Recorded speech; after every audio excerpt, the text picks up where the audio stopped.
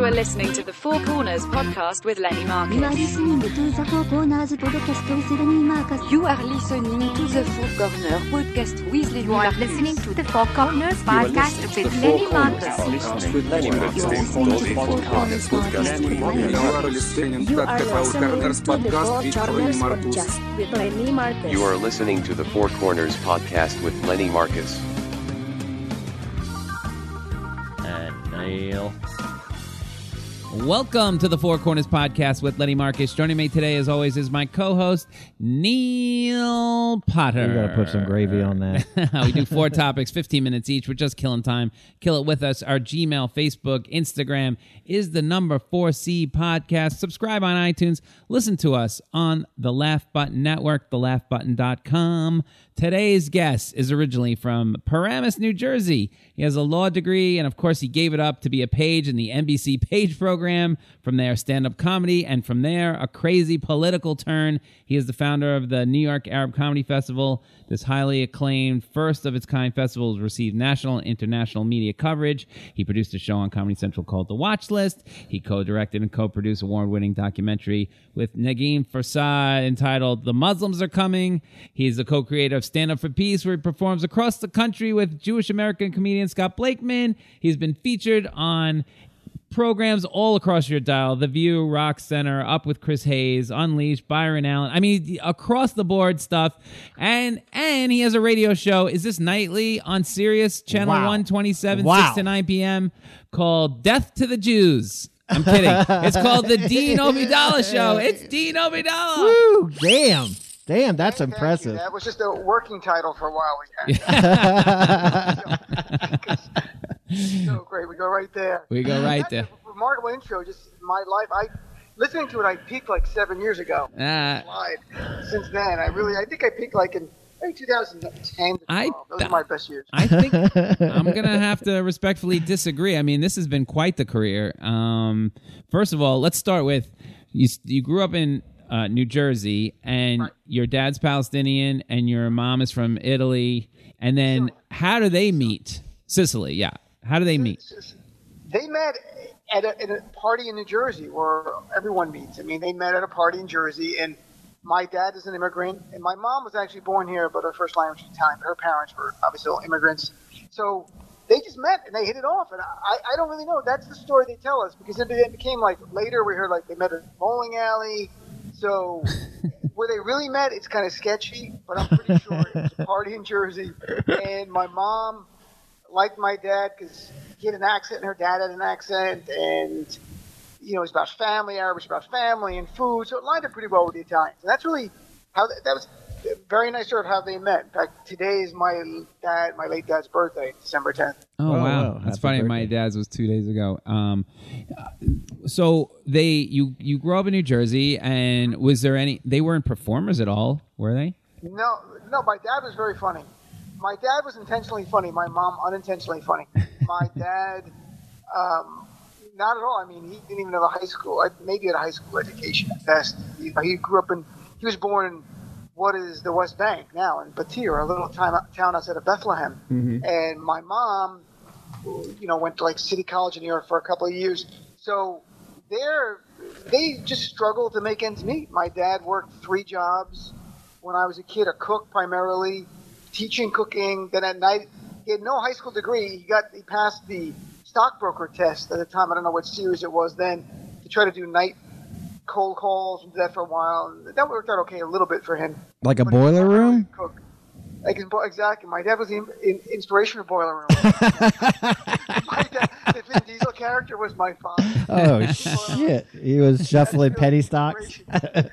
So it was a lot of penny stocks, a lot of stuff that had a fledgling storefront window in the strip mall. My dad was selling stuff. Oh, shit. But it didn't work out. We didn't make much money. So my dad's a blue-collar worker, and I got my work ethic from my dad.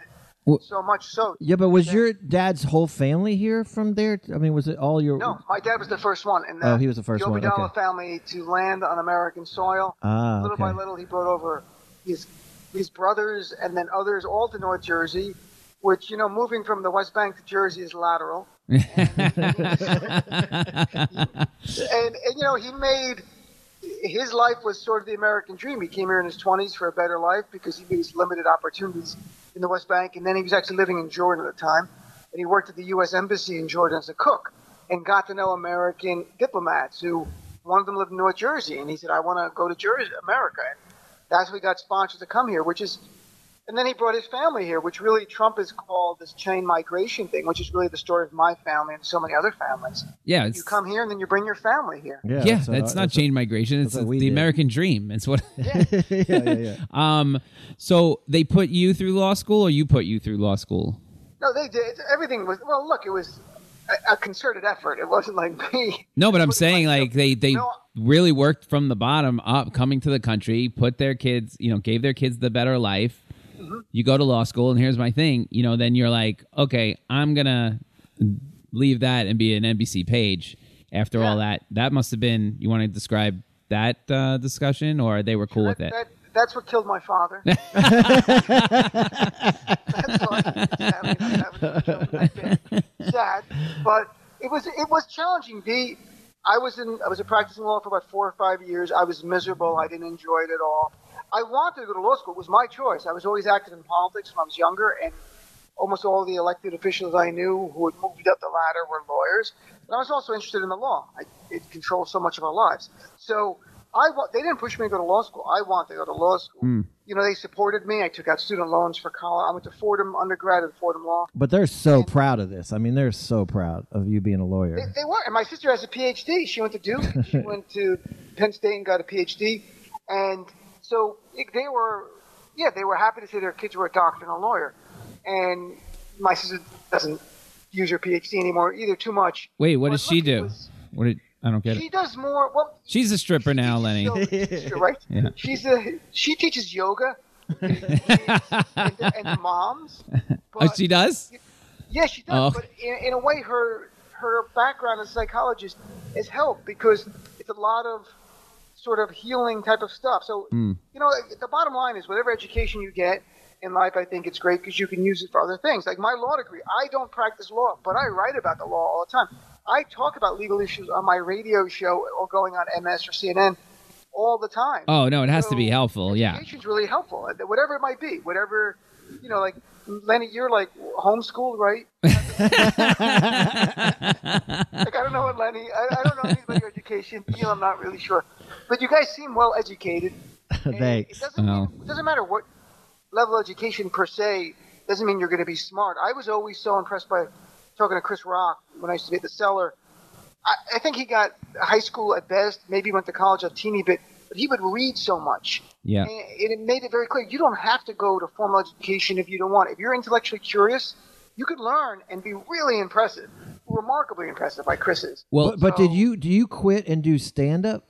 Yeah, or do you do the page first? Why do you go to the page program, right? Page program was my halfway house. It was sort of my in-between from being a lawyer. I told my parents I'm going to get a job at NBC, and they're like, oh, wow, that's great. But then I'm going to make $10 an hour from making really good money as a lawyer. I was working at a good law firm in North Jersey, and I went down to making literally $10 an hour, and it was a struggle. But I thought you were doing stand-up as a lawyer. No. I was. No. That's what I thought. I was not I wasn't making money. Okay, I started stand-up right before 9/11, a few years before 9/11, because that was my part of the plot. I had to distract from the other part of 9/11. I shouldn't be laughing at that. You do stand-up comedy. You make them laugh, and we'll do our thing. That's it. It's like the Americans. I get it. Yeah. Right, exactly. So my part was so I'm doing stand-up at night, but I'm literally going to night court at times, representing people, and going, look, I could spend all night here. If I can convince this guy to plead guilty now, I can get to an open mic. I mean, literally, I'm not even kidding. That was my thought process. Holy shit. I'm like, you got to plead guilty. I'll get you like a really great, and I pressure the process. Like, we're talking traffic court. So it's. I was about to say, should we pull up those old cases and try to help these people? They're all in prison. It's too late. They're doing 2 to 5 because Dean got a spot at the Strip. Yeah, Dean got it. I felt bad. I'm like, look, I can go live my dreams, or you can go to jail for 6 months. It worked out. So I was sticking out, and I thought, and Russ Maneve was really the person who got me into the page program. Russ Maneve had been a page, and I knew Russ when he was an accountant. We both started stand-up together. He was an accountant, I was a lawyer, and we would meet and try to write jokes together. And then he goes, I'm quitting being an accountant. I'm going to take a shot. I'm like, wow, that's remarkable. And he started doing that. Even when I met Greg Giraldo, Greg was still doing some legal-related stuff. We talked on the phone sometimes about law stuff. And Greg had not made the transition to full-time lawyer, to full-time comic yet either. So you do it little by little. So I was doing stand-up at night, doing law during the day, and then Russ told me about the Page program, and I really thought I got to take a shot. I was at the point when I left being a lawyer, I was getting booked to open at like brokerage and on the road. It was not being able to make a living at all, but making a little bit of money here and there. And I was working a little bit, maybe at New York Comedy Club or something. None of the bigger clubs yet. Well, stand-up, we saw you at stand-up New York all the time. That's where we hang with you a lot, I felt like. But that was after 9/11, right? I mean, that was more in years when I was a full-time comic, wasn't it? No, I think that was before, but maybe in that area. Same area you're talking around the same about. We time were we knew you. you. Yeah, I think, interestingly enough, I told someone this the other day that Bonnie McFarlane had a bigger impact on my life than she even knows, and that we were at brokerage when I was opening, she was middling. And this is really, I was still a lawyer. And she said to me, look, I don't know if you're going to make it as a comic, but I can assure you, you stay as a lawyer, you're not going to. So you've got to make a choice. And I thought about that for a while, and I'm like, she's right. I don't know even if I quit being a lawyer, will I be successful as a comic, but I know that's where my passion lies. And there's no way being a full-time lawyer I can ever be a successful comic, because people might not get it, but comedy is extremely competitive. I mean, there are comics out there doing in the city 20 spots a week or 10 spots a week easily. Like, you're competing with people who are hungry and are really talented. And, it wasn't like I quit right away, but I thought about it, and I realized, she's right, and that's what made me take a chance. And with Russ' connection, the Page program, I got an interview and then got hired, and I was able to leave the law. So when I was a Page, and then I worked at Saturday Night Live on the production staff for 8 years, all that time I was doing stand-up every night. I didn't have to work. I was out. So I viewed myself as almost a full-time comic. Yeah, that's what we were all doing that. We were all basically doing that same thing. But then you meet all these people and you end up down at the Cellar. Did you ever pass the Cellar, or you just went down there to argue with the owner, Manny Dorman? No, that's how I passed. Manny would get me. The problem was, like, when I got past the Cellar, and I worked at it for a few years. When I was working the Cellar, I was objectively not good enough comic, except for maybe late night. Right. But because Manny wanted to argue earlier in the night, he made Esty give me spots like at 10 o'clock, at 10:30. So I'm following these remarkable comics, and I have no business being on stage there. And I was there just to entertain Manny. I was like his pet. But people don't know that he loved the owner of this Comedy Cellar loved to argue politics, and since he was a big Zionist, and you have the Muslim ties, that was like perfect for him. It was his dream. We would argue about Middle East every night. I focused less on writing jokes and more reading the history of the Middle East to go to the Cellar. And Manny would email me during the day topics that we were going to discuss. Reading.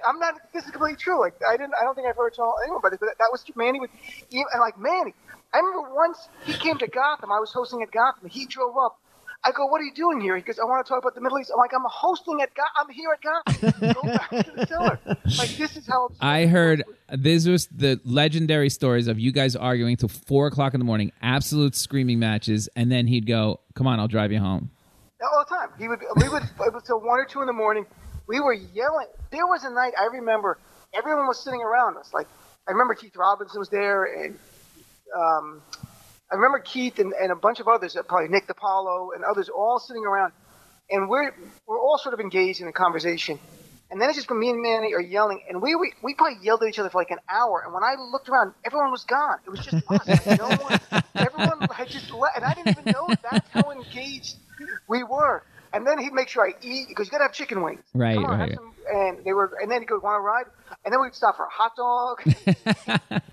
Amazing. So I like Manny very much. He became like, if he didn't pass away, I'm sure I would have stayed at the Cellar for years, because I enjoyed doing stand-up there. Of course, it was great. Yeah. But I also enjoyed fighting with Manny. 9/11 happens, and then things change. But that's post 9/11. When I was going there with the Cellar, it was after 9/11. Yeah. But then 9/11 happens, and then how do you, real quick, I need like a 1-minute answer. How do you get from that, and then obviously there was always a joke from some of the Muslims of the new blacks, at that point.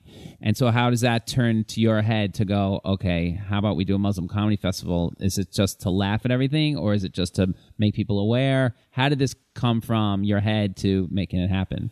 I thought it'd be a great opportunity to laugh at Americans after what they had been through. This is what we're doing now. What do you mean? This is the Arab Comedy Festival we founded in 2003. That's really the first thing. And Neil was involved in the Arab American Comedy. Yeah, Mason's started in 2003, 2 years after 9/11.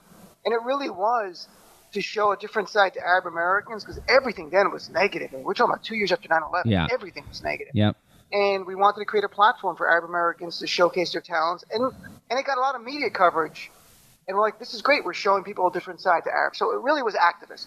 Yeah, it got a huge media coverage. And it actually I have to say, the talent that's come from the festival is amazing. Yeah, you got Rami out there. He was around. Hassan Minhaj, Laith. Can they thank? Not Hassan Minhaj. He wasn't it? He's Muslim. He's not Arab. Oh, no, okay. But Rami was a producer on our festival. He was like a 19-year-old kid. He came. Most of his show are people from our festival we all know. Yeah, that's what I'm saying. Can he thank you for launching his career? He was really talented. Anyway, he's acknowledged in conversations we've had in interviews that the festival played a role in that. A lot of people he got to know and he uses in the show are because of the festival, especially actors, because we used to have sketch night in the festival, and he was very involved in that. He wasn't doing stand-up, and Neil was involved in that. Yeah, that's where I met him and worked with him all the time. Yeah, I met Wally and Waleed. Laith Nackley was a staple of it. So a lot of the people, and then the comics, like Dave Merhej, as a comic, was involved for many years. Muammar a little bit, but a lot of even the woman who plays his sister, May, was in our festival. Wow. So it really is a lot of our festival come to life, and I'm really proud of that. Yeah, it's pretty amazing. That was always our dream. So how does it go from there real quick? How do you go from there? You start working with like Scott Blakeman to bring awareness with like a Jew and a Muslim going in and doing or an Arab doing these shows. I say Jew, Lenny. I gotta be the honest. Jews. I don't like. I'm uncomfortable. I gotta. The Muslims and the Jews. If it's plural, it sounds better. Or Jewish people. Jew, like Jews, like that's something like the Jews. Only the Jews can say Jews like that. Special. I agree with you. If you say Jew like that, it's not good. But if I say it, it works. It's fine. Right, because you're Jewish. Right. That's the only way it works. But you're absolutely right. Believe me, when somebody not Jewish says it like I just said it, not good. Instantly don't like it. Instantly don't like it. But so anyway, you and Scott Blakeman do this 2-man thing, and it does well, right? You tour the globe, right? We used to. Well, no, we did mostly across the states. We did a lot of colleges. We performed a lot at synagogues and mosques. They would book us as the performers because we were clean and funny. And I was really proud that we would bring Muslim and Jewish students together on campus. Sometimes they had never worked together before, and this was their first vehicle to do that. And even with communities, like adults, having it, we'd be at a synagogue, and they teamed up with the Muslim community in the area, and we had a show, or vice versa, at a mosque. But with COVID, obviously, it slowed down. We haven't done a show since March. But there was a time we were really traveling a lot across the country doing the show, and I liked it. Again, it was activist. All my work, the common denominator in everything has been activism. Even my political stuff today, I've never really changed. I've used different vehicles to reach people. That's all it's been about. I see. So now they start asking you on TV how do you get from there to the? I'm going to go to the second segment here. Oh, but you got to ask him the question about what's. I'm going to ask him in the second one. We have a question. We have a good question. So. Politics turns into you sort of take a turn here. So the first corner's done. First corner's done. We know about Dino Obeidallah. We go. And I passed. You passed. But now you sort of transition to this politics as a career. So it's like, so you were asked probably as a funny person who is also a Muslim, also informed politically, and did these shows. So now they're asking you how do you go from that to TV? Now it gets kind of serious. I mean, you're making jokes, and everybody wants to like a funny political segment on their show, and they're like, get this guy. Is that how it works? It did in the beginning, definitely. And also I think now there's more of a premium on representation in the media than there was 15 years ago. But there were some people who were like, wow, we've never had someone who's Arab American or Muslim American doing comedy or coming on our show. Let's do that. It was sort of this kind of unique thing. I think now it's more by design. I'm very happy with this. But so that's really what happened. I was doing the first thing I was writing for Huffington Post, which anyone could write then. It wasn't paid. And I would write articles about politics and try to be funny in it. And one of them got the attention of somebody at CNN, a producer, and then T.J. Holmes was then anchor it, and they had me on. And then the bookers, I was like, "You're really good. Do you want to come back another time?" I'm like, "Sure." I didn't think anything of it. I said, "Sure, I'll come back." And then little by little, and then another producer there said, "You should try to write some articles for CNN because you write for Huffington Post." I didn't get paid for it, but I was like, "Okay." And I wrote 4 or 5 articles for CNN for free opinion, and then they did well. And they said, "We'll pay you. Do you want to write more frequently?" And that's like 7 or 8 years ago now. And I've been writing weekly for CNN.com and getting paid for that. And because of that, then you start going on air. Some of the articles went from being funny to much more serious. And I think Trump changed all of that. Like his open humanization of Muslims took everything to a new level of seriousness. How do you get the show? How do you get the radio show? Well, a lot had to do with Pete Dominic. You guys all know Pete Dominic, right? Comic. Dick that he is. Nice. He's Lebanese. See, there's a guy. He's a quarter Lebanese. He had a really very successful show for years, and he would have me on as a guest, and then said to me, "You want a guest host here and there?" I'm like, "Okay." I never thought about it. I didn't aspire to do radio. I never thought about it. And I would do it here and there, and then again, the same thing. Like, you just happen to be at the right place at the right time. It's serendipity. But I think you got to do the work so that when you're there, you have the talent level you need, that if someone does like you, you can move forward. So another executive from another channel happened to listen and said, "Hey, do you want to guest host this other channel a little?" And I said, "Okay." And then sort of do that here and there. And then Pete pitched this whole channel called Insight Channel. And he goes, "You should pitch a weekend show to them because you're not ready to host full time." And that was true. But do it on Saturday and develop. And I did. And they said, "Okay, well," and it was about being Muslim in America. And we'd have a sense of humor, we'd have some comedy, but I'd have like Muslim American members of Congress and activists on. And I just started doing that on Saturdays for a year or so. And once you're in that family at Sirius XM, then they said, "Can you guest host here? Can you guest host there?" And then before you know, I was hosting 1 hour a day, 5 days a week on Insight on Pete's channel because somebody left. And then the Progress channel, where I am now, the political channel, something opened, and they tested a whole bunch of people. It was like for 6 months. I'd go for a week, and then someone else would go for a week, and someone else would go for a week. And then ultimately they offered me the show. It was like 3 years ago. So now I'm doing it 5 nights a week, 3 hours a day. It's amazing. And it was sort of this unplanned journey into where I am now. It was never planned, but again, it's activism. The reason I'm attracted to it is that I can talk about issues that I'm passionate about. Same way on stand-up. And I can write it. I write the stuff. I can talk about it. I'm the producer, the director.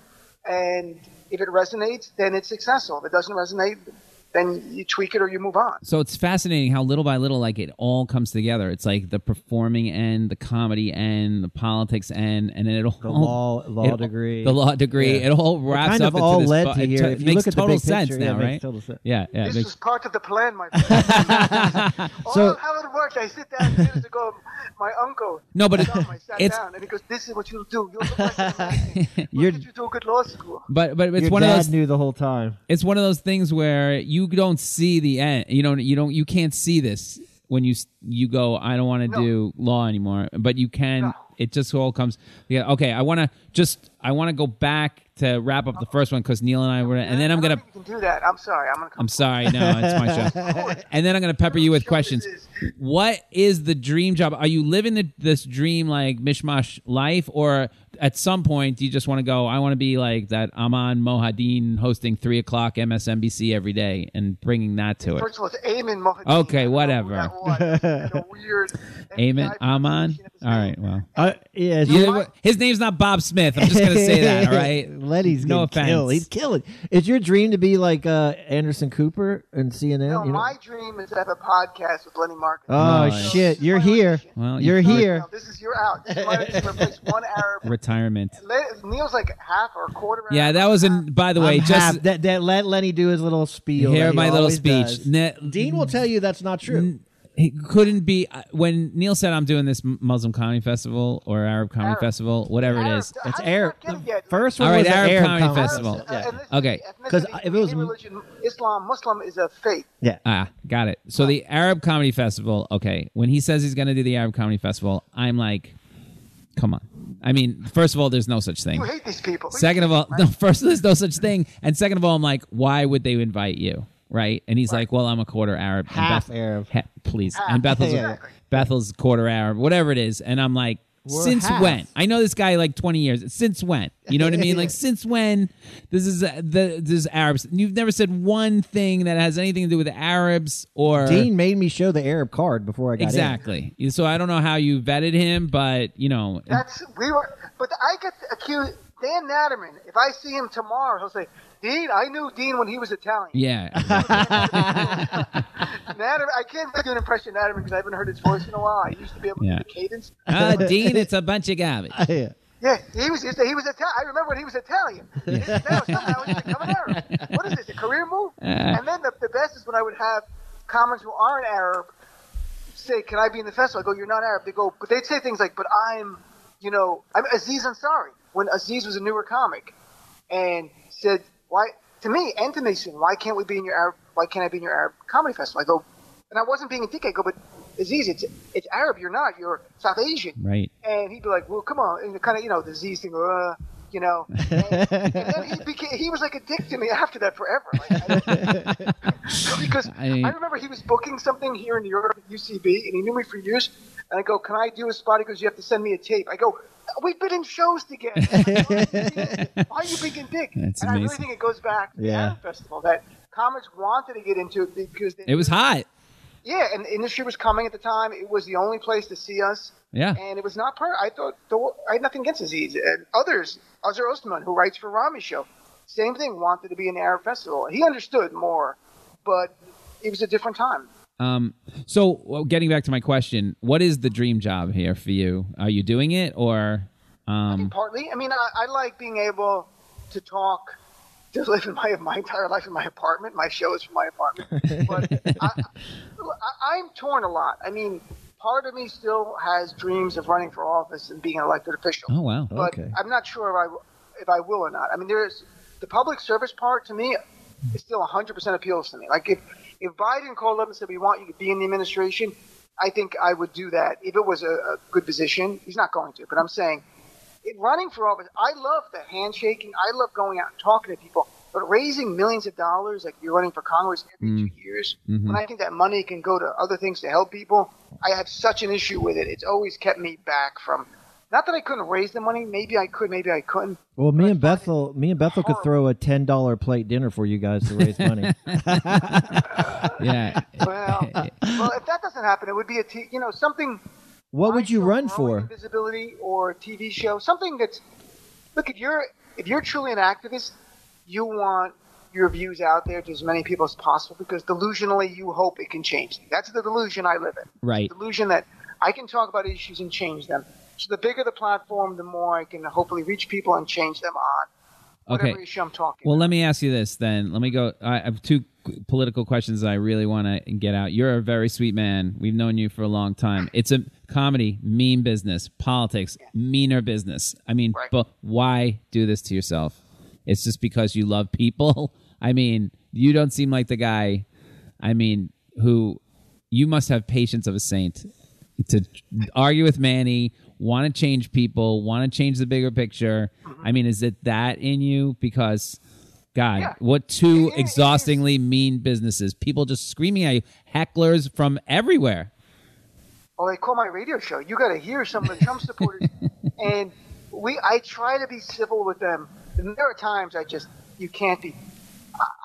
Again, it goes back to being delusional, but I hope sanely delusional, that if you reach people, you can change them. And that I also learned not to take anything personal in our business. Both, I think I got a really thick skin from being a comic, and it makes it easier in this world of media where people can't believe how much I repitch myself for things and then ultimately get them sometimes. Because we come from the comedy world where you're always pitching yourself, and they're always saying no until they say yes. And I learned later in life it was not personal. Like Gotham didn't pass me for years, not because they didn't like me, because ultimately they passed me. Once I could contribute to their business, I was good enough to be on their stage. Right. And that's the same thing at all the clubs. And I learned that about the entire industry. And so I took that mindset to the world of media that no is just no for now, generally. It's you work at it. Sometimes objectively I wasn't good enough. I realized it. I'm the first to realize my deficits, and I work at them to improve on my things all the time and go back and repitch and repitch. I mean, I literally just became a columnist for MSNBC 2 days ago after writing freelance for their Think thing, NBC Think, which is more like this op-ed in the clouds. Mm-hmm. But now they call me and say, we'd like you to write weekly for us. And it's not exclusive. I can still write for CNN and stuff. But, it's sort of this progression. And as a result, now, Al Sharpton's show just reached out to me and said, do you want to come on this weekend? Because then you're more in the MSNBC family. Right. So it's you continue. As long as you're making progress, I don't take things personally. I really don't. I have a thick skin. I did have Trump supporting neo-Nazis who literally they were neo-Nazis who wanted to kill me a couple of years ago and fabricated tweets saying I was a terrorist. But we sued them in federal court. I was going to ask you about that. Mm-hmm. We can't collect, but the point Wait, is, why can't you collect? You won like $4 million. Why can't you collect? They don't have any money? Nazis are really good at bigotry, but not good at investing, it turns out. So they have to, you have to garnish Nazi wages? You get the crab shack, the barbecue shack. Can't you do a white sale? Can't you do a bake sale, all angel cake? I don't care, all white. I don't really care to make the money. But no, I remember doing jokes about this, and people wouldn't laugh because they didn't know if I was telling the truth about any of this. Yeah. But it was obviously all true, 100% true. Except, but my point is, Lenny, you've got a thicker skin than the average person, even if you don't know it. Well, I like the positivity of it. Like, no for now. So now Neil and I I think Neil and I were going to say that forever. Neil, it's no for now. We've been doing this 25 years and everybody said no to us. So it's no for now, Neil. But by the time we're 80, somebody's going to be like, I like you for this part. Where's Lenny Marcus? Yeah, I got it. Lenny Marcus. That guy was hilarious. I'll stop crying in my apartment at night. Wait, so wait, I got one question. So Dean, what you talked about that, but how hard is it to not to do the comedy and politics, especially with Trump? Everything's so serious. And can you still plow in the jokes, or is it harder? Is it getting harder and harder in your career to be funny and all right? Let me piggyback on this one. Is it? I'm gonna pick because he basically asked the same question I was gonna ask in a different way. Is it fun for you? Is it hard for you? Is it easy for you to politics divides the room. So as soon as you do it comedically, you got problems. Obviously, if you do it on your radio show, you got problems. You say anything about anything now, half the people are going to hate you. Is this exhausting? Is it fun? To me, I think the unique thing about Trump is that there was a weight to him. There was a fear factor that he earned for communities that it actually made it even harder to make people who hated Trump, who were in the communities he demonized, to laugh at him. George Bush was vastly different. George Bush, everyone did Bush jokes. Remember that? Right. Bill Clinton before that. Right. Nobody cared. With Trump, I think comedy will be better after Trump. In fact, I'm writing an article for this next week. And that comedy during Trump, there were even people who were progressives on our side who would say, I was doing more Trump jokes. You're making light of him. You're normalizing him. You're making people laugh at him in a way where you're taking away the fear that he's caused or the hate crimes our community and various communities have sustained because of him. And I think with Trump gone, it'll allow us comics. You want to do Biden jokes? No one's going to care. Even progressives won't care. But the fear that Trump has really engendered that communities are truly saying, look, this guy wanted to ban all Muslims. This guy's caused hate crimes against blacks and Latinos. He's discriminated against the LGBT community with the military. You're doing jokes. No joke you can do does justice for what we're going through, and we feel like you're making light of it. And Alec Baldwin even said a few years ago that when playing Trump, that he was concerned that he could be going in the wrong direction, that it becomes such a caricature. He's no longer the threatening, scary figure that people should really view him as. Yes. And that's the challenge. So, no, I never cared about people not liking you. Wouldn't you rather have 50 people love you than 100 people feel warmly about you? I mean, you'd rather, and I don't care if 50 hate me. They don't really hate me. They disagree with me. But if they hate me, so be it. I don't care. I don't try to be hated. It's not like that. Okay. But I need to be liked. I have that need.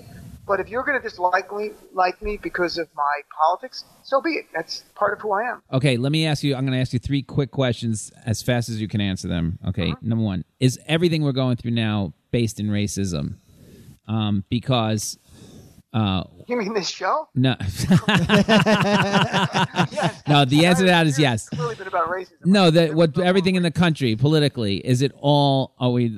Is it just that's the great divide? How do people not see everything you're saying that Trump was? He's a racist, xenophobic, everything. He hates everything just for his own. He's a complete narcissist, and he might be faking it just for his own good.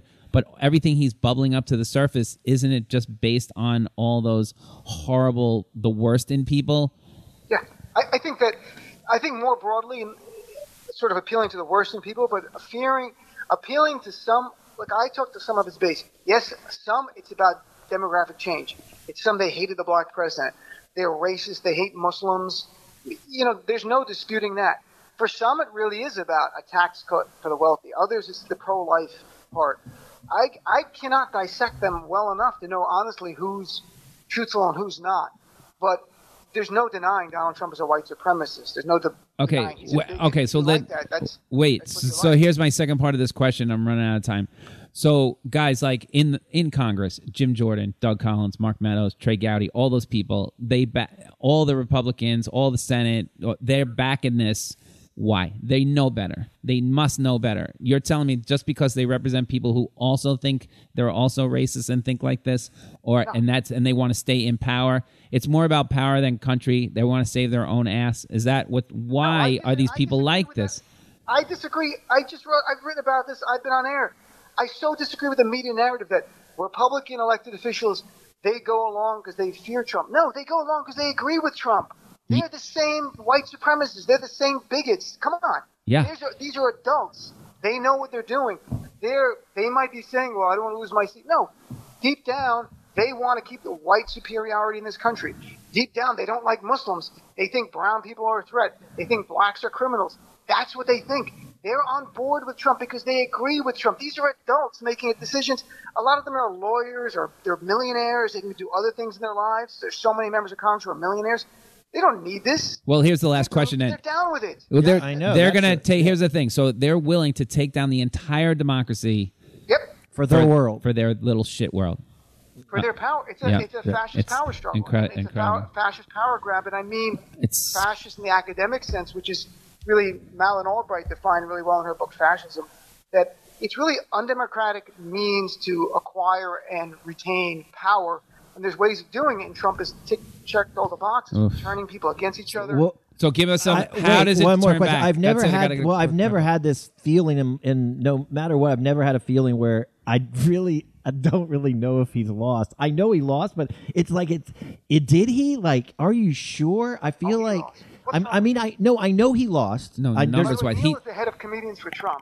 no, I know he doesn't lost, mean like but the I've never seen wise. someone take over the country in a gaslighted him. Yes, yeah, but so much so that be honest with you, he's got this feeling in my. I got this feeling in my gut that it's not over. Like I need.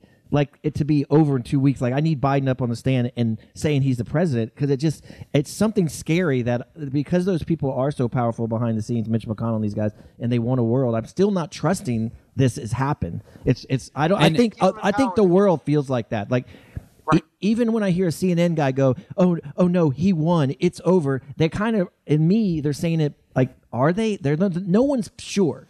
What do you feel that way? And on top of that, I'm going to end this, and you can answer, and we'll be done with this section. How do you change it? How can you fix this? Go. One is get rid of the Electoral College, so we don't have these games that can be played. That's part of it. The other is that it's Donald Trump. There's nothing to prevent another Republican from openly lying like this. Right. Maybe social media clamps down on the lies more, but it's about the person. The other things you can do more with Congress, with a new president, is get rid of some of the garbage he did, like having acting people as opposed to confirmed by Senate. You close the window how many days they can actually serve and have power. Right. You strengthen other safeguards about a president declaring an emergency and spending billions of dollars that Congress didn't approve to build this pet project, a wall. I mean, there's ways Congress can do things, but there's nothing to stop a future president if they're going to be the sociopath that this sicko is and fascist that he is to do this. I mean, that's the reality. The GOP's got to be the gatekeeper. They can't let someone like this be the nominee. But if the person can win, I just wrote about this last week. I mean, experts have said that the GOP has descended into authoritarianism over the last few years. It's been the last 10, 12 years rejecting democratic norms to keep power. All they are about is power. Yeah. And that really is the essence of fascism. That's really what it is. It's not That's what it is. Stuff. Yeah, and you feel really it. That's what I feel like when I'm watching it. I just feel it. It's awful feeling. It's not going away anytime soon. All right, let's move on.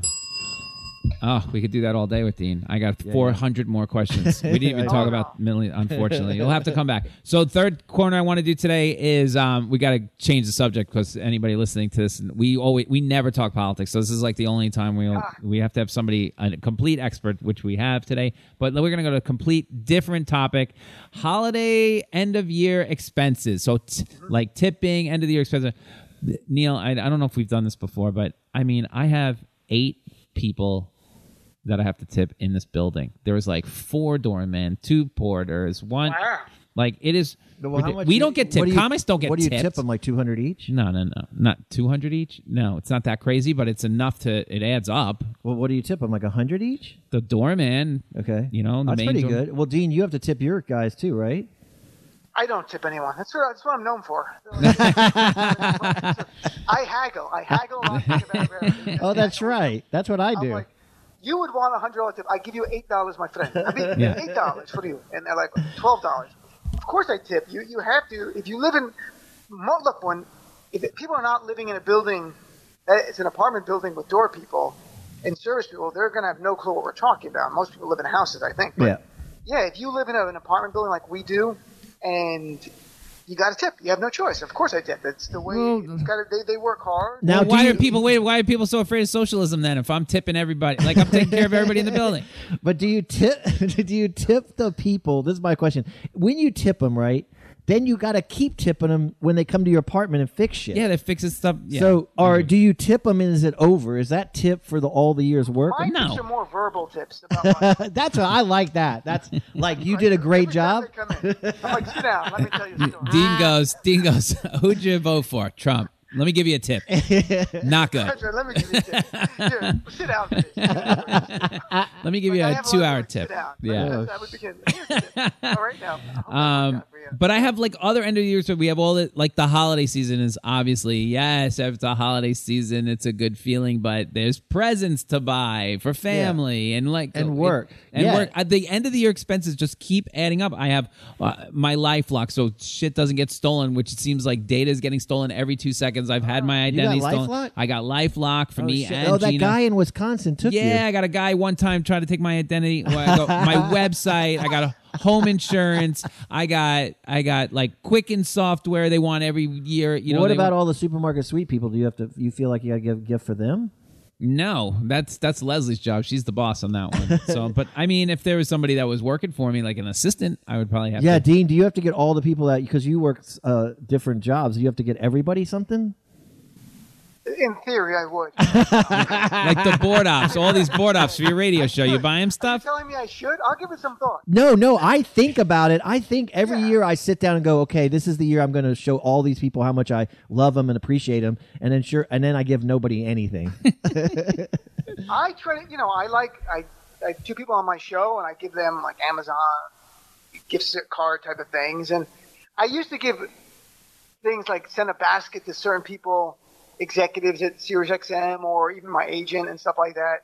Yeah. At different times I've done that. And this year you can't because I don't know where they live. I can't. But I would have, to be honest. Usually every year there's a few people at SiriusXM, some of the executives I'll send, candy or hot chocolate things, small things, sort of just trinkets to make them realize that you appreciate their work and their effort. Yeah, my wife got a gift basket yesterday with all this wine, like 3 bottles of wine, all this like sweets and all this stuff, right? And she's like, this wine's garbage. Give it a Neil. She's immediately giving it a Neil. Like, and I'm eating the candy, and I'm like, whatever. But the gift basket is worth like, I don't know. Let's say it's worth $50, right? I'm like, just give. I've been saying, even when I worked, I say the boss used to do that over the holidays, to give everybody like these stupid little trinkets. I'd be like, just give me the $50, Yeah. But it's still, he's got to give out gifts too. He's end of year bonuses. Everybody's giving out like end of year stuff. Like it's just never ending with this. It seems like money goes out the door so fast over, my wife, for perfect example, I'll get her a holiday gift. We've bought so much crap during the year. We have so many expenses are tight. It's been an awful year, Okay, what do you want for the holidays? You don't have to get me anything. I have everything I need. I have you, sweetie. That's right, girls. I'm that person, right? But she, of course, wants something. What do you want? And she wants like a massage gun. This massage gun. It's like a $400 massage gun. What? Yeah, it's like this top of the line Rolls Royce of massage guns. I'm like, come on, man. I don't have $400 to spend on a massage gun. There's been no spots, you know? Can you just, how about I make you a nice, candy hearts, or something, So you got the massage gun? Of course I got the massage gun. It's terrible, but I have no money. You bought a massage gun? Yeah, I'm tipping people and buying massage guns. She wants one present for the year. I'll get her the one present. What do you want? I don't want anything. Don't spend another dime. Maybe she'll spend the money that I was going to spend on something else on the house. Are you taking in money? Are you breaking even on this, both of you guys? No, I'm not. You mean I'm getting extra? I'm getting Are bonuses? you getting enough gifts that you're breaking even on your No, on the holidays? here's what I would do. You got nothing coming in? Hen gives me a gift, and my mom or something, my sister, we exchange some gifts. But no, the other things are for the work things. No, they're not giving me anything back. I give them things. That's it. I swear to God, shit. at the Comedy Cellar for the week of Christmas, they used to have from like right before the week of Christmas all the way through to the first of the year. Basically, they would give you, it was like weekend pay rather than weekday pay all the way through multiple shows. So I would take all that money. I would take Gina, let the baby and Gina go to Pennsylvania, go see grandma. I would stay here, work like a dog the whole week to pay off all this crap, all the presents, all the tips for the people, and I swear, Dean, wash every year. It's a wash every year. This year, it's a debt. Yeah, it's a debt. Holiday, the end of the year expenses for me is a debt now. Like, I dread December. It's cold. We got COVID. I'm stuck in the house, and somehow I'm still dishing out cash. How is this possibly happening? I'm glad it's all about you, Lenny. That's what it's. How is Noam? Do you talk to Noam at the Cellar? I do. I'll talk to him once in a blue moon. He's miserable. He wants to get his business back. But this is the year where you don't have to give anybody anything because this whole we're all. I mean, this is the year where you can really bail out. COVID. You just give them COVID. Yeah, you just give them COVID. I mean, this is the year. What did you get me? COVID. But even COVID, if I take my daughter to Pennsylvania now out of our little bubble here, and then I have to bring her back if daycare is still open, I have to either stay at home for a week or I got to get her tested. So what's a COVID test cost? There's another expense that I have to put in for this. End of the year is killing me. For me, it's just I'm trying to break even. That's still my strategy. But my little brother, he has 3 girls, so therefore I have to give each one of them a gift. There you go. And then they give me one thing back. Exactly. So I'm Neil giving gets out ripped 5 off. things. So this year, because of the COVID and everybody's situation, I'm just giving 1 gift per family. Yeah, this is the Neil first time used I've to ever be done really this. good. Neil would give out like Apple Watches and get back like a piece of fruit. Yeah, It was yeah. bad. I'd He was get getting like killed. Are you in it just to get something back that's worthwhile? My sister's got 3 little kids. Yeah. And I remember, I'm like, this is so selfish. You keep having kids that I have to give gifts to. Yeah. Wait, do you get a gift for? Would you get a gift for each one of the kids, or do you get a family gift? No, for the parents don't get them. That was the deal. Oh, so you. So I just give the kids gifts. See, I give the One's in college now, parents. so I'm not even a kid, but I give the parents and the kids, and then that's different. they give you one thing back, right? I don't think that's a good exchange rate there. I don't think that's very good. I've never thought about. Funny, I've never even thought about getting the gifts and getting it returned. Like what I'm going to get. It's more of I'm giving gifts and I enjoy giving the gifts, and they get it and they're appreciative. When they're appreciative, I'm like, that was a good gift. This is what I look at it. This is No, exactly I what I'm think saying. first He's of all, a nice man. I think He's that's nice a beautiful, and I'm like that. I love the joy of. I love giving gifts and just being super happy and giving everybody gifts. But at the same time, it stings a little bit when you spend $500, $600 on gifts for everybody, and then you get back like a T-shirt worth $20, and it just stings. And also- this year you don't have to do that. I don't know. Quite frankly, I mean, we've gotten to our lives here. We're all about the same age. We've gotten to our lives where I don't know how much stuff you need. I don't need anything anymore. There's very rarely I don't need another shirt. I can't. Right. What do I need another shirt for? So giving the gift to a kid, that'll make they'll dance around. You're the best uncle ever, Neil. But them giving you they don't even know what to buy for you. There's nothing to buy. What do we get, Neil? Another hat?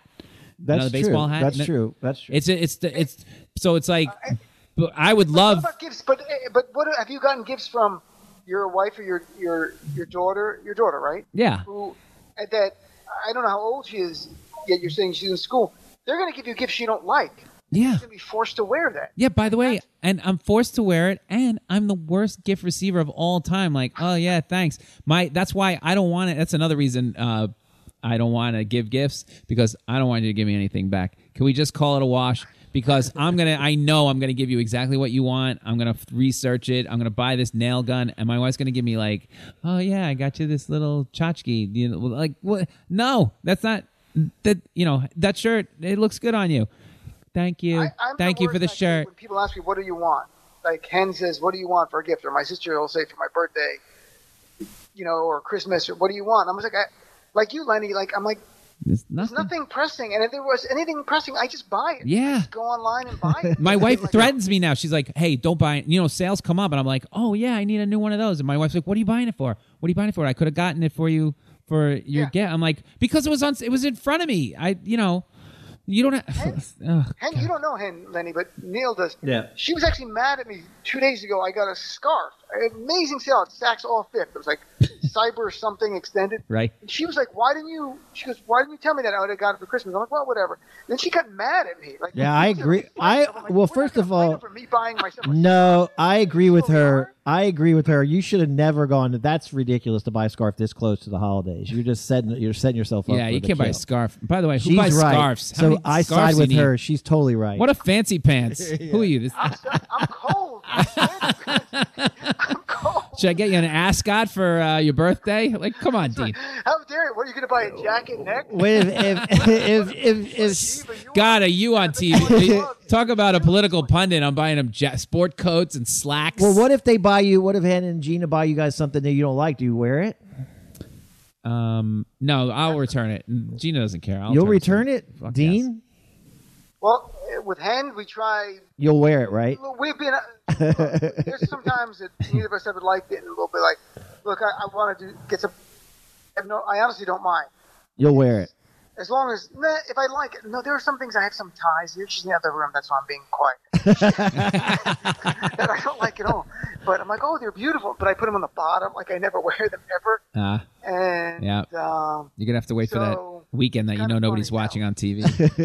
All right, let's go to why did you wear my tie on TV? I'm like, because I want to get booked again? No? Is that the wrong answer? All right, let's go to the final one. Neil, I'm going to put you outta here. I'm going to put Neil in the booth. What's the quiz? I'm not going to tell you the quiz. Shit. I can't tell you the quiz. You're going to go to Birdie's room? Yeah. Okay. We're going to put Neil in the soundproof booth bubble.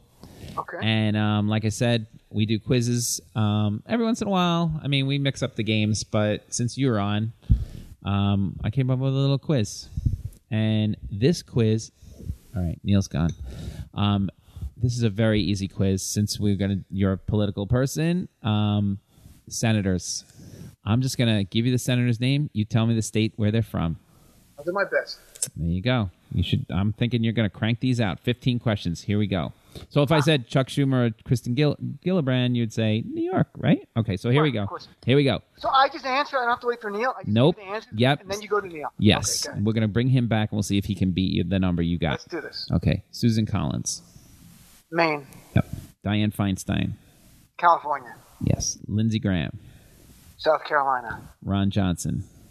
Wisconsin, Marsha Blackburn. Tennessee, Chuck Grassley. Iowa, Mike Lee. Utah, Richard Blumenthal. Connecticut, Josh Hawley. Missouri, James Langford. Oklahoma, Sheldon Whitehouse. Rhode Island. Jack Reed. Tough one. Maybe Indiana. Nope. Richard Burr. North Carolina. Richard Shelby.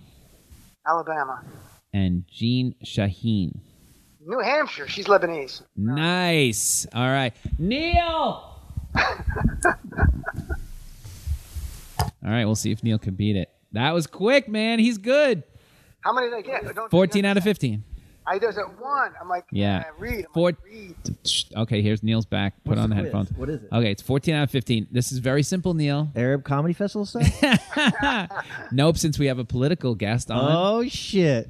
Senators. I just give you the shit. name. You tell me what state they're from. You've been watching all this crap, so if I said Senator Chuck Schumer, you'd say Obeidallah? New York. Senator Obeidallah? That would be New That York. sounds pretty nice, Dean. Yeah, why not? Chuck Schumer's getting old. By the time Dean like gets it up and running, he'll be the Except senator. in 2 years. There you go. We'll see what we can do. All right. So I'm just all I say, Chuck Schumer, you give me New York, right? You just got to give me the state. Okay, here we go. Susan Collins. Maine. Yep. Diane Feinstein. I'm sad that I know these, to be honest with Exactly. you. It's so depressing. So if you ask California, me pre-Trump, I'm gonna know. I would have got none. I know. I've been watching None. news 24/7 That's right. for like 6 months. It's good. California, Diane Feinstein, yes, 87 years old. Yeah, I know. 80 fucking 7. She plays the game. Jesus plays Christ. the game. They can't find anybody. Not that she's not great. I mean, she was great, you know? Just like I feel like California I know. can't find somebody. I know. It's All right. like what's his name in South Carolina? Lindsey Graham. South Carolina. There you go. Ron Johnson. Ron, Wisconsin. Nice. Marsha Blackburn. God, it's so depressing. Tennessee. Yep. Chuck Grassley. Iowa. Whoa. Mike Lee. Mike Lee. He's a strange one. Mike Lee. He's like Utah. Ooh, nice one. Richard Blumenthal. He's a good one. He's a good guy. He's like in a weird state, not Connecticut. 74 but, years old. I'm gonna go ahead and say Connecticut. Yes. Oh my God, Neil. Pull him out his ass. All right, now they get harder. Josh. Dean, I've been watching TV like news for it's ridiculous. It's me too. Out of It's, control. it's annoying. I don't know shit until Josh Hawley. Oh, I don't even know that name, See? so I'm out. That was I'll a just tough go one. Nebraska. Good guy. Missouri. Oh, that no one cares about. All right, you guys are tied. You can't get any more wrong. You have to get the rest right. Okay. James Langford. That's a tough one. Yeah, they get harder. Now I know this guy. He's kind of he's a bad one. James Langford. He's like in a he's like he's in a weird like not Arkansas but in something like that. I'll go with James Langford, Arkansas, Texas, Oklahoma. Yes. Oh yeah. Sheldon Whitehouse. Sheldon Whitehouse. Are you sure that's not from like a TV show? Sheldon Whitehouse. Sheldon Whitehouse is a real person? Yeah. Jesus Christ. He's great. He's a really good Oh, one. he's a good one? Yeah. Oh, shit. He's a good questioner. He's one of my favorites Oh, when shit. they're It's so funny. I only in pay the attention hearings to and the bad. I stuff. grew up in Texas, so I believe the bad guys. Then that means he's from a good. I'll go with Massachusetts. No. Shit. Oh, I'm sorry. Rhode Island. Oh, close. It's the same thing. Here's a good one. Jack Reed. This was the trick question. I thought that was wrong. Jack Reed. Jack Reed. Nevada? No. Also Rhode Island. Boo. Boo. Hear about. That's right. Some of these guys are quiet and they just keep their jobs. Richard Burr. Richard Burr, the show Hamilton. Yeah. Wasn't he on Hamilton? Yep. He got shot. Aaron Burr. Oh, that's right. Is he related? Come on. You see this guy all the time. He's a Yahoo White. dude. Yeah. Yeah, Doofus. I mean, I think isn't that Alabama or Mississippi? Close. North Carolina. Ah, shit. Richard Shelby. Oh God. 86 years I thought old. he was gone. He's still there. Still there. Is he like Nebraska or something? No. he's like in that area. He's actually the better of the Senators of Alabama. Alabama. I knew it was something like that. I get him mixed up with the football coach that just died, the Perkins guy. Yeah, Ray Perkins. And here, Tommy Tuberville is now going to be at Alabama. Oh, It's God, like, that's I just can't. I just don't get this. It's really like His a last sport. one. Then they're just It like is. they're like that's their team. Gene Shaheen. Gene, is that Lebanese. yeah? Is that Michigan or Minnesota? Go ahead, give it to him, Dean. New York? New Hampshire. Oh shit! Sorry, Neil. She's also I should've got that one. 73 years old. We got to get younger here. But the winner today, by the way, is Yeah, I was Dean never Obeidallah. gonna win. That Thank hurts. you. I like this game. You like That that one? hurts. Prizes? Am I Yeah. gonna break even? Well, I You mean, did- you apparently we would give you prizes, but you don't really like gifts. Apparently, Yeah, this is a year I like not to. giving. That's I right. like giving an ass kicking to Neil in this game. Maybe- That's what I like giving. That's It hurt. It hurt. That hurt. So sorry, Neil. Good try though. All right. The way we end the show every week is we do one good thing or one bad thing of the week. Something good that's happened to you, or something bad that's happened to you. You could be one or the other. Neil, you want to start this Yeah, I'll off? start. Go ahead. I had a good thing, and Dean, I don't know if you saw it, but you'll see it after this.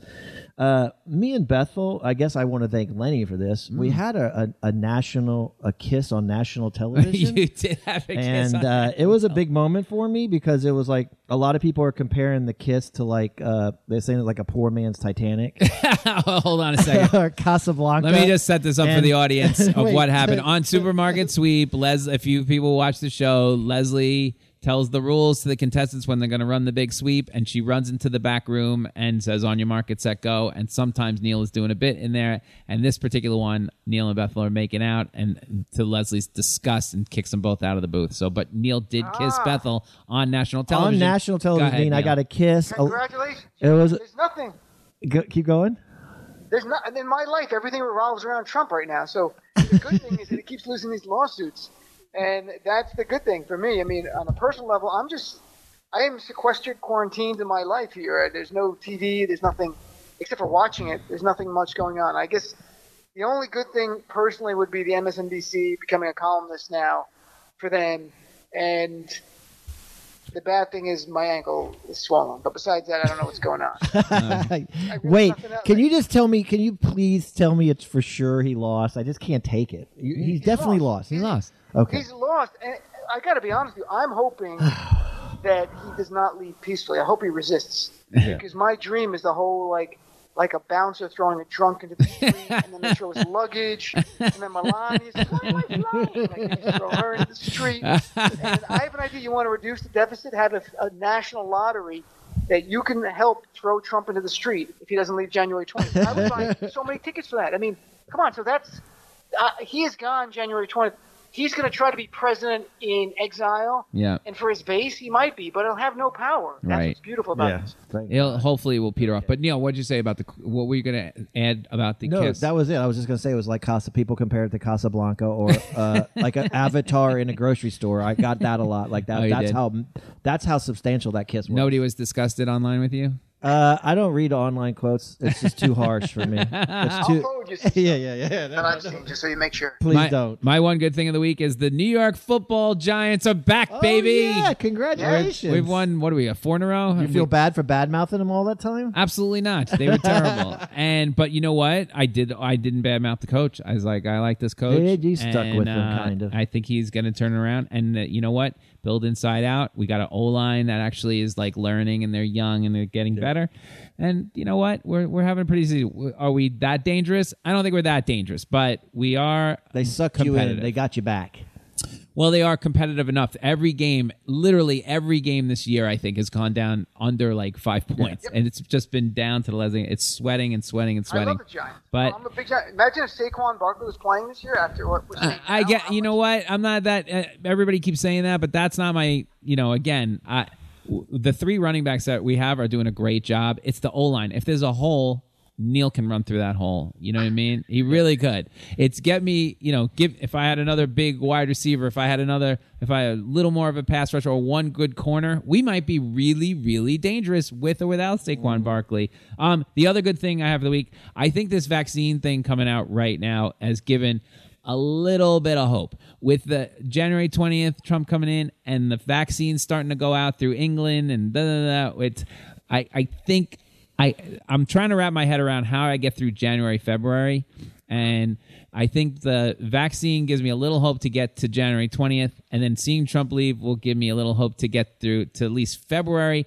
and then somehow I just have to make it through February, March, and get the weather warmer. I don't know how do I do February, March? I don't know, but I do have a little bit more hope. Can't we hibernate? I wish we could hibernate like a bear and just come out in like March. A little bit. Is that possible? I think that would be great. You know what it would be? We would all do that. Everyone would go for that. If it could be just like, if the weather would be like, they said like February 1st to 15th, or 1st to 7th, it's going to be like 75. It's just a complete fluke. It's going to go right back on the February like 8th. It'll go right back to like 30 degrees. Yeah. But from 1 to 7, we're going to give this little tiny reprieve. I think we could all we'll be able to make it a spring. But that's you can get that, but you got to fly. You got to fly, and that's part of the problem. It's funny because on the way over here, I took a picture of the AMC theater, and it still has it's boarded up. It still has the sign from March 13th, the 86. What was the movie? The movie was My Spy, right there.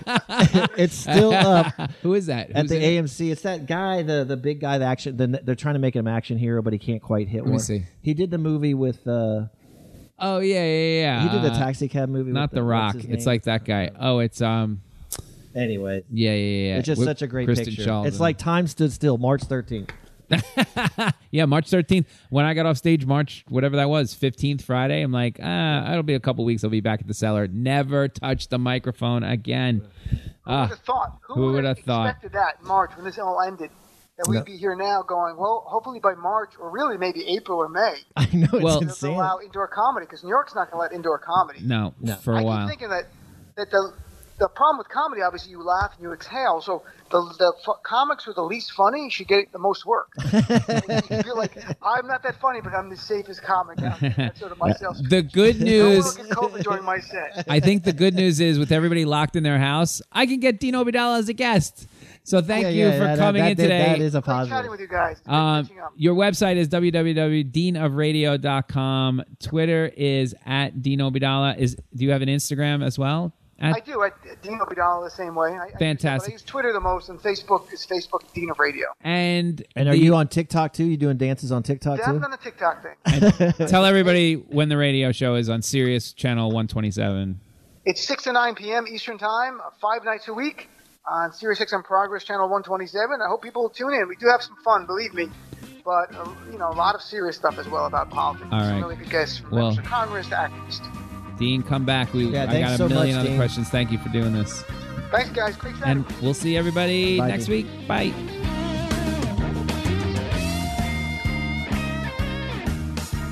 Four Corners Podcast was created, hosted, produced, and engineered by me, Lenny Marcus. Executive producers Matt Kleinschmidt and Robert Kelly for the Laugh Button Podcast.